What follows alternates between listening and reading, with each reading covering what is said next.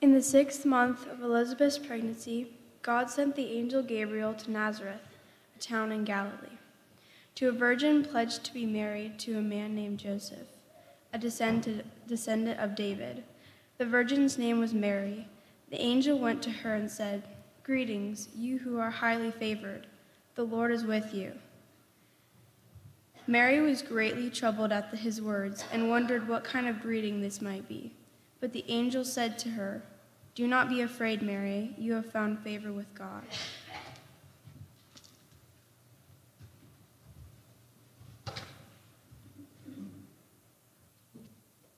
Rich, do you want to try out this mic?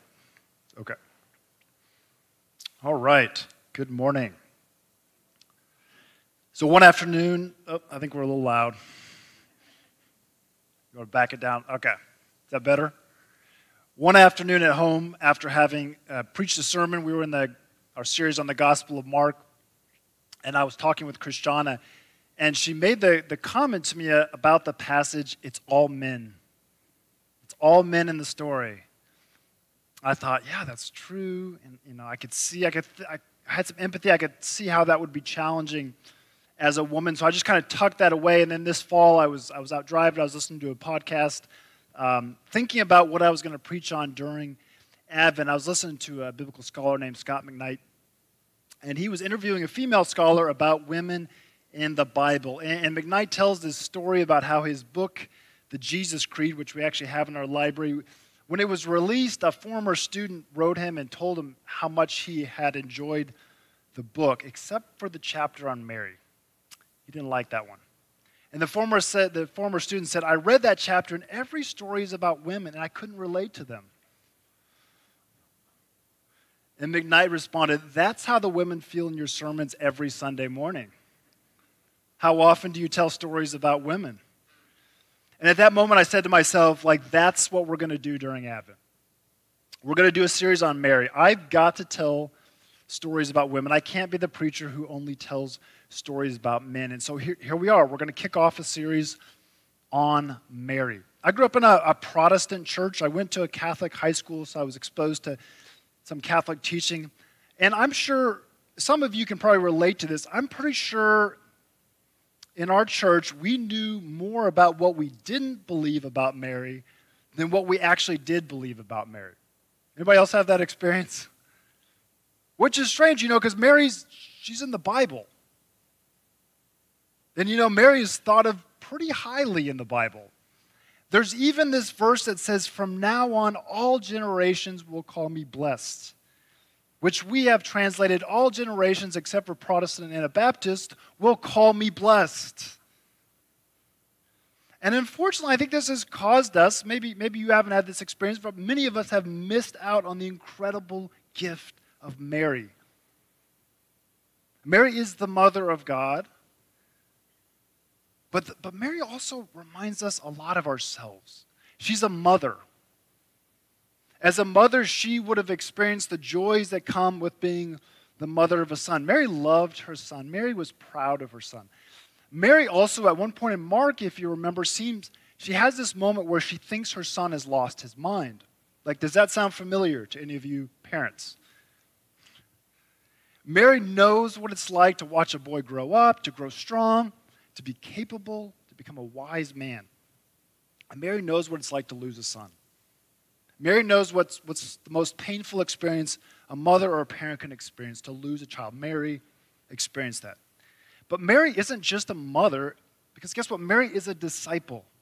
Mary's a follower of Jesus. Mary doesn't just say yes to being the mother of Jesus, the Son of God. She will eventually say yes to following that same Son as a disciple. And in between these two yeses, Mary is on a journey of faith. Mary is on a journey of faith. Whether you're a parent or not, you can relate to this journey if you too are a follower of Jesus.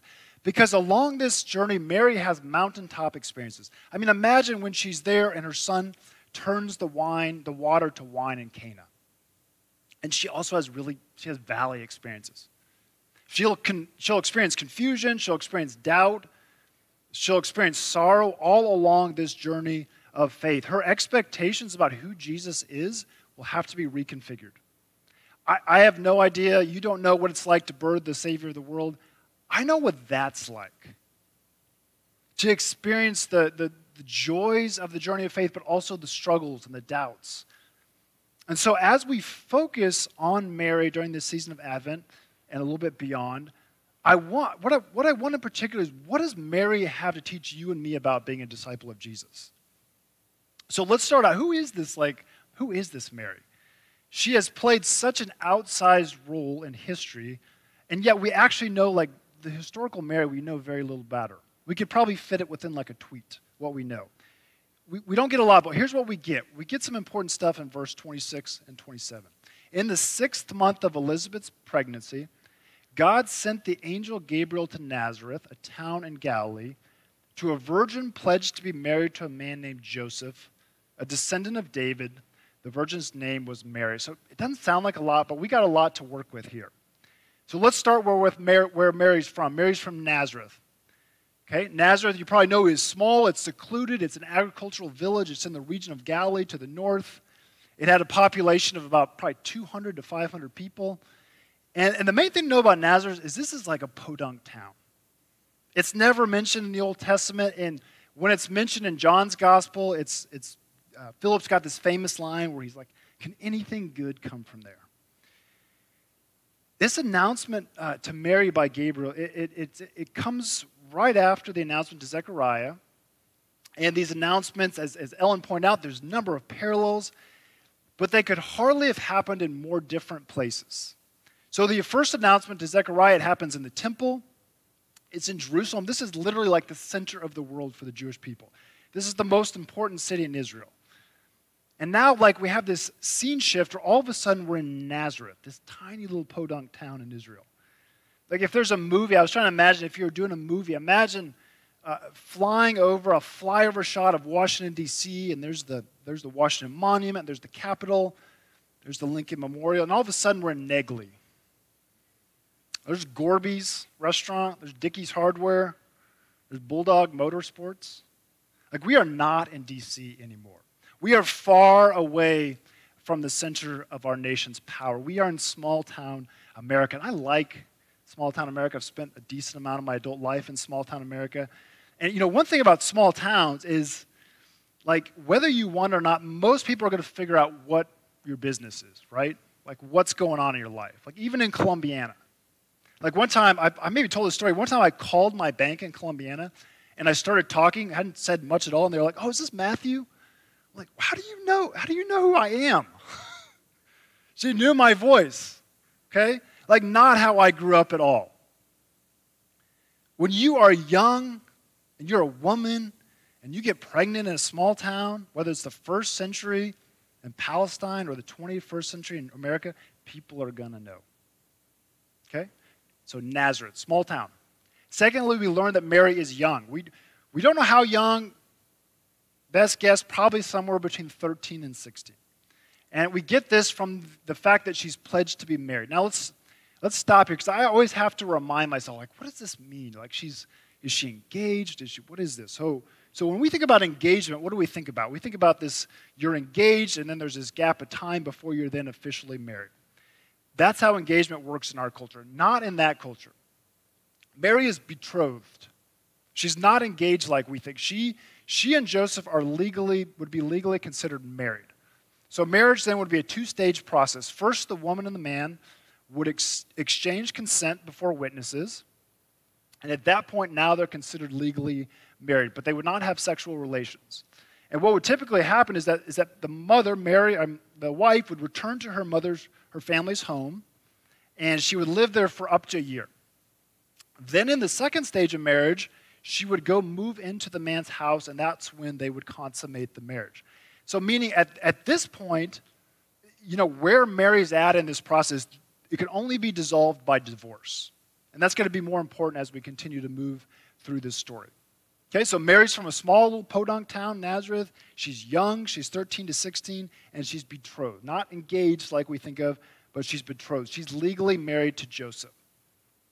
Okay, it's to this woman in this place that the angel Gabriel comes, and he says this: "Greetings, you who are highly favored. The Lord is with you. Mary was greatly troubled at his words and wondered what kind of greeting this might be.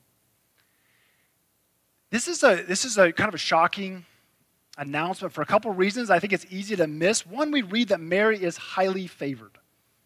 She's the only person in the Bible that's addressed that way. And this is surprising because by almost all accounts, Mary would not seem to be highly favored. What scholars will tell you as they study history is that she would have belonged to the people called the Anawim. This is a Hebrew word which literally means the stooped, the bowed, the lowered. It would describe, particularly in the Psalms, the people who were poor, afflicted, humble, meek. In particular, though, it describes those in the Old Testament who were poor but have remained faithful to God in times of difficulty. So they would have been known as the pious poor. Because of their lowly position, they would have had to learn to rely completely on God. And we know Mary is poor because pretty soon in Luke, after Jesus is born, she and Joseph are going to go to the temple. They're going to make their offering.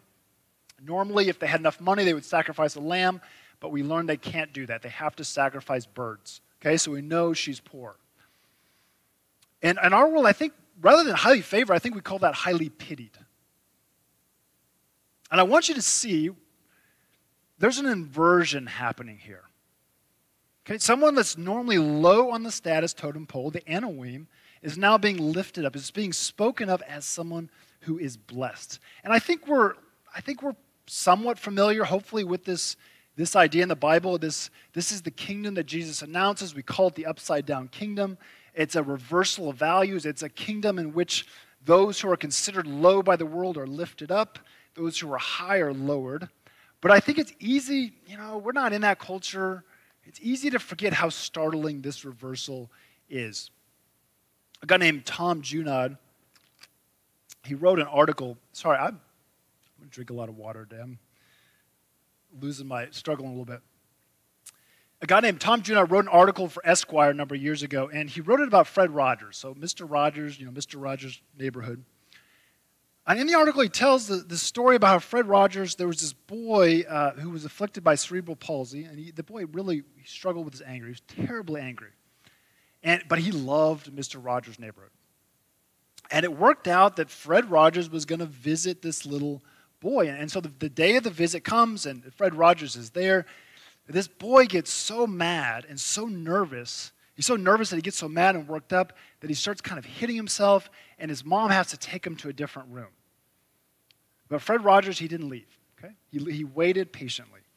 And finally, he was able to talk to the boy. And Fred said to the boy, "I'd like you to do something for me. Would you do something for me?" And the boy, he typed down on his computer, yes, he would do anything for Mr. Rogers. And Fred Rogers said, "I'd like you to pray for me. Will you pray for me?"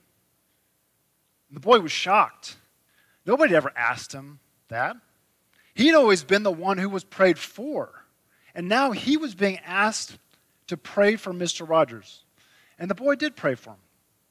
And he continued to pray for him. And he came to realize that if Mr. Rogers liked him, that must mean that God likes him. So it's a beautiful story, right? But when Fred Rogers is telling this story to Tom Junod in the story, so Tom compliments him on being smart.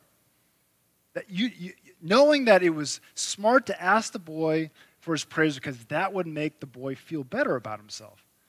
And Fred Rogers was puzzled, and he finally said to Tom, "Oh, heavens no, Tom. I didn't ask him for the prayers for him. I asked for me. I asked him because I think anyone who has gone through the challenges like that must be very close to God. I asked him because I wanted his intercession." That's the kind of inversion we're talking about, where a man known all over the world realizes he needs the prayers of this little boy, the Anawim of our day, because he recognizes that boy is very close to God. Maybe you signed up to go serve at God's Choice, and maybe you got there, and all of a sudden you realized you were the one being served. You went to educate someone on God, and all of a sudden there's a moment at God's Choice where you realize you're the one being educated. That's the inversion. That's the kingdom of God. And what does this sound like? This idea of a young, poor woman from a backwater village being suddenly favored, it sounds to me a lot like, "Blessed are the poor in spirit, Blessed are the meek. Blessed are those who mourn. It sounds like the first shall be last and the last will be first. What is happening to Mary sounds a whole lot like what Jesus will go on to preach and proclaim when he announces the kingdom, these surprising inversions. And one of the things I want you to think about as we kind of go through this series is, particularly the Magnificat, is where did Jesus learn all this? Where did Jesus get all these ideas about the first being last and blessed be the poor in spirit? And I think sometimes we think maybe like Jesus got here and was put in Mary's womb and he had like this preloaded download in his head. He had this like flash drive hooked up into him. And when he got older, he just had to tap into that flash drive to get that information and then he could speak it. But remember, Jesus is human. We profess that he's fully human, meaning Jesus is going to have to grow. He's going to have to learn. And that's exactly what we're going to read in Luke, is that he's going to grow in wisdom and stature, just like you and me. Who do you think's doing all this teaching? Who taught you? Who shaped you? Who molded you in many ways to the person you became? Your mother, my mother. Mary will eventually submit to the lordship of her son. But first, Jesus is his mother and his teacher. Jesus is learning from his mother. And when Jesus begins to teach, ask yourself, hey, I wonder where Jesus learned this. I'm not saying he learned all of it from Mary, but think about the role that Mary has played in shaping Jesus' teaching. So that's the first kind of surprising thing about this, is that Mary is highly favored. But the second startling thing is that these words, the Lord is with you. Both Zechariah and Mary, Gabriel comes to them in the announcement. They're both troubled and fearful, but for different reasons. Zechariah's in the temple, and he's doing his thing with the incense, and all of a sudden Gabriel shows up, and he just basically loses it. He is totally gripped with fear, and Gabriel hasn't said a word at this point. And then Gabriel says these words, do not be afraid. So again, Gabriel shows up to Mary, she's troubled, and we hear again these words, do not be troubled. But what is Mary troubled by? Look what it says in verse 29. Mary was greatly troubled by his words. Why would Mary be troubled by these words? Greetings, favored one. The Lord is with you. What is troubling about that? Well, in the Old Testament, if you hear these words, the Lord is with you, like buckle your seatbelt. In the Bible, as Edward Sri points out, the Lord is with you signals that someone is being called to a great mission that will be difficult and demanding. And the future of Israel is largely dependent on how well that person plays his part. Like, no pressure here, Mary. Think about it. Who hears these words? Moses, one day, he's out tending sheep. He's minding his own business. He sees this burning bush. He goes to check it out. Next thing he knows, he's told, you're going to bring the Israelites who have been in slavery for over 400 years out of Egypt. And Moses is like, who am I to do this? I will be with you. The word of the Lord comes to the prophet Jeremiah and tells him he's been set apart and appointed as a prophet to the nations. Jeremiah says, I don't know how to speak. I'm too young. It gets worse because Jeremiah finds out that he's going to have to bring this message, this great message, that unhappy message that they're going to experience destruction and they're not going to be happy about it. And they're going to try to overcome you, Jeremiah, but I am with you. Like, no wonder, if Mary knows these stories, no wonder she's greatly troubled by this message.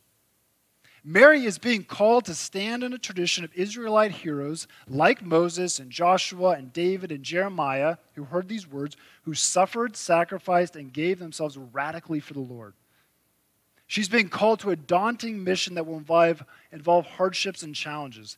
And the future of God's people will depend on how she responds.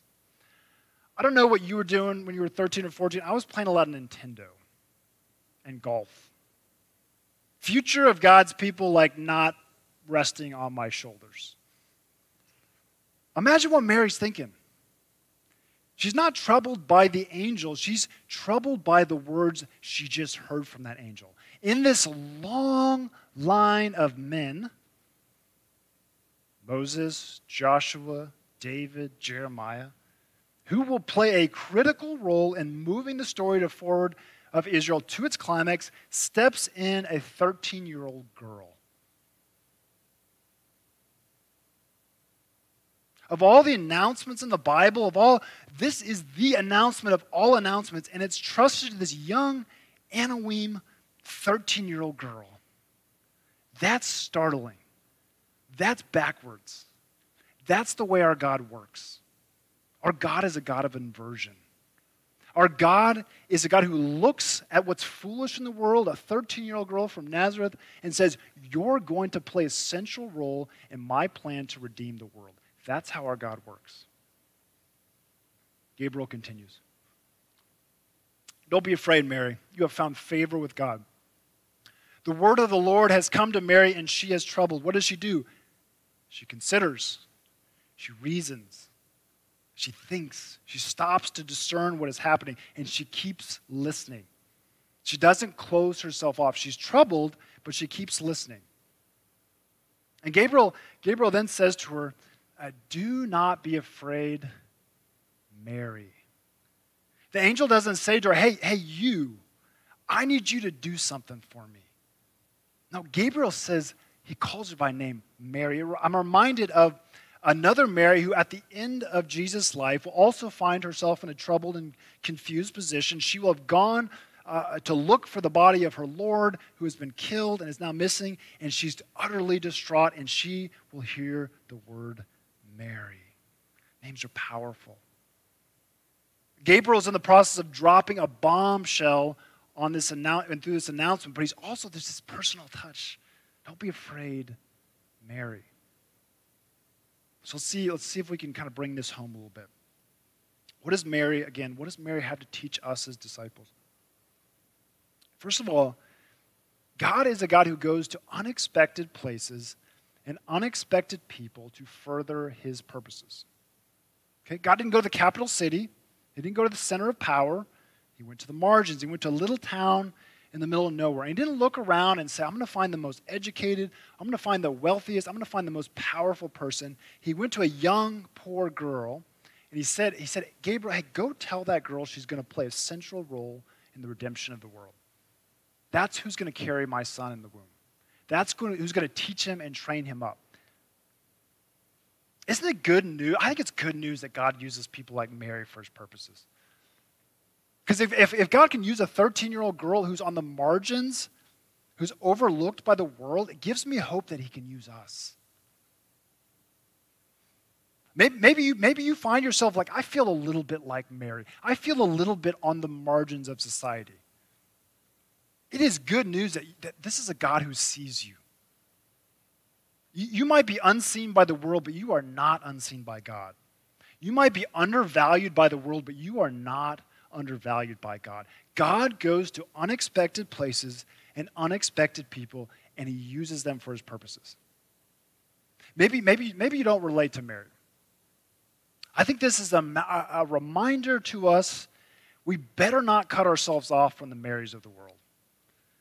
If God shows up to an Anawim of that day, you better believe he's showing up with the Anawim of our day. You better believe that God is showing up at unexpected and unlikely places like the womb of Mary. Towards the end of his life, Jesus will tell a parable about the sheep and the goats. You probably know this parable. Where does Jesus show up in this parable?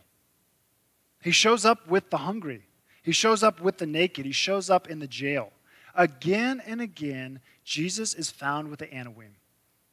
And you can say, well, we better make sure we feed those people and clothe those people and visit those prisoners. Okay, yes, but you're going to miss something here. You better be with those people because God is with those people.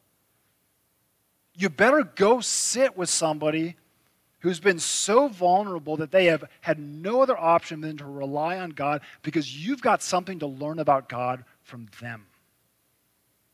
Don't just go to serve them.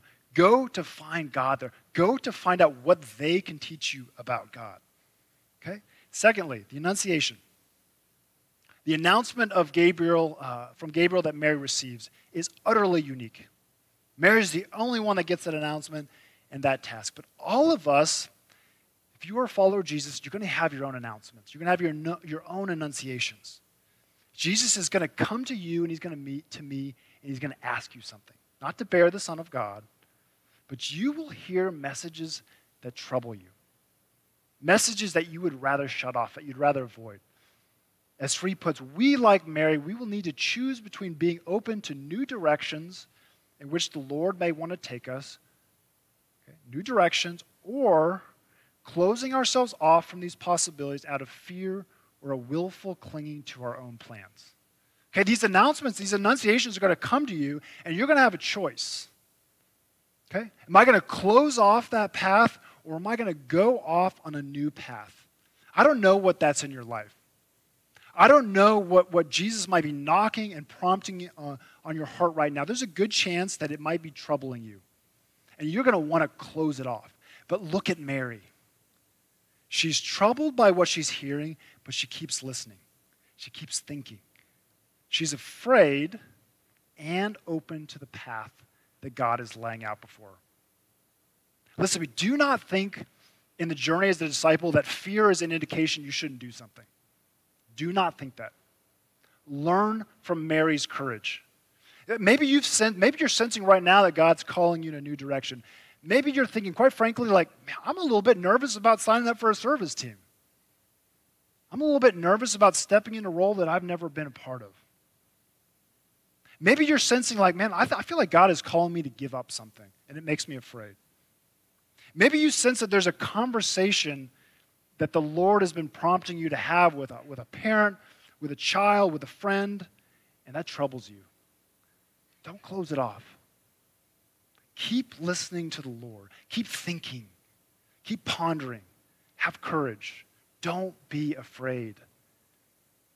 You've got to trust that what God is calling you to is for your good and to serve God's purposes. Don't be afraid, because the Lord is with you. The God who comes to you and knocks is not an impersonal God. This is a God who comes and nudges and knocks and prompts and says your name. Don't be afraid, because what Mary is being told is good news. One is coming, a Messiah, a king, whose kingdom will never end. Let's pray.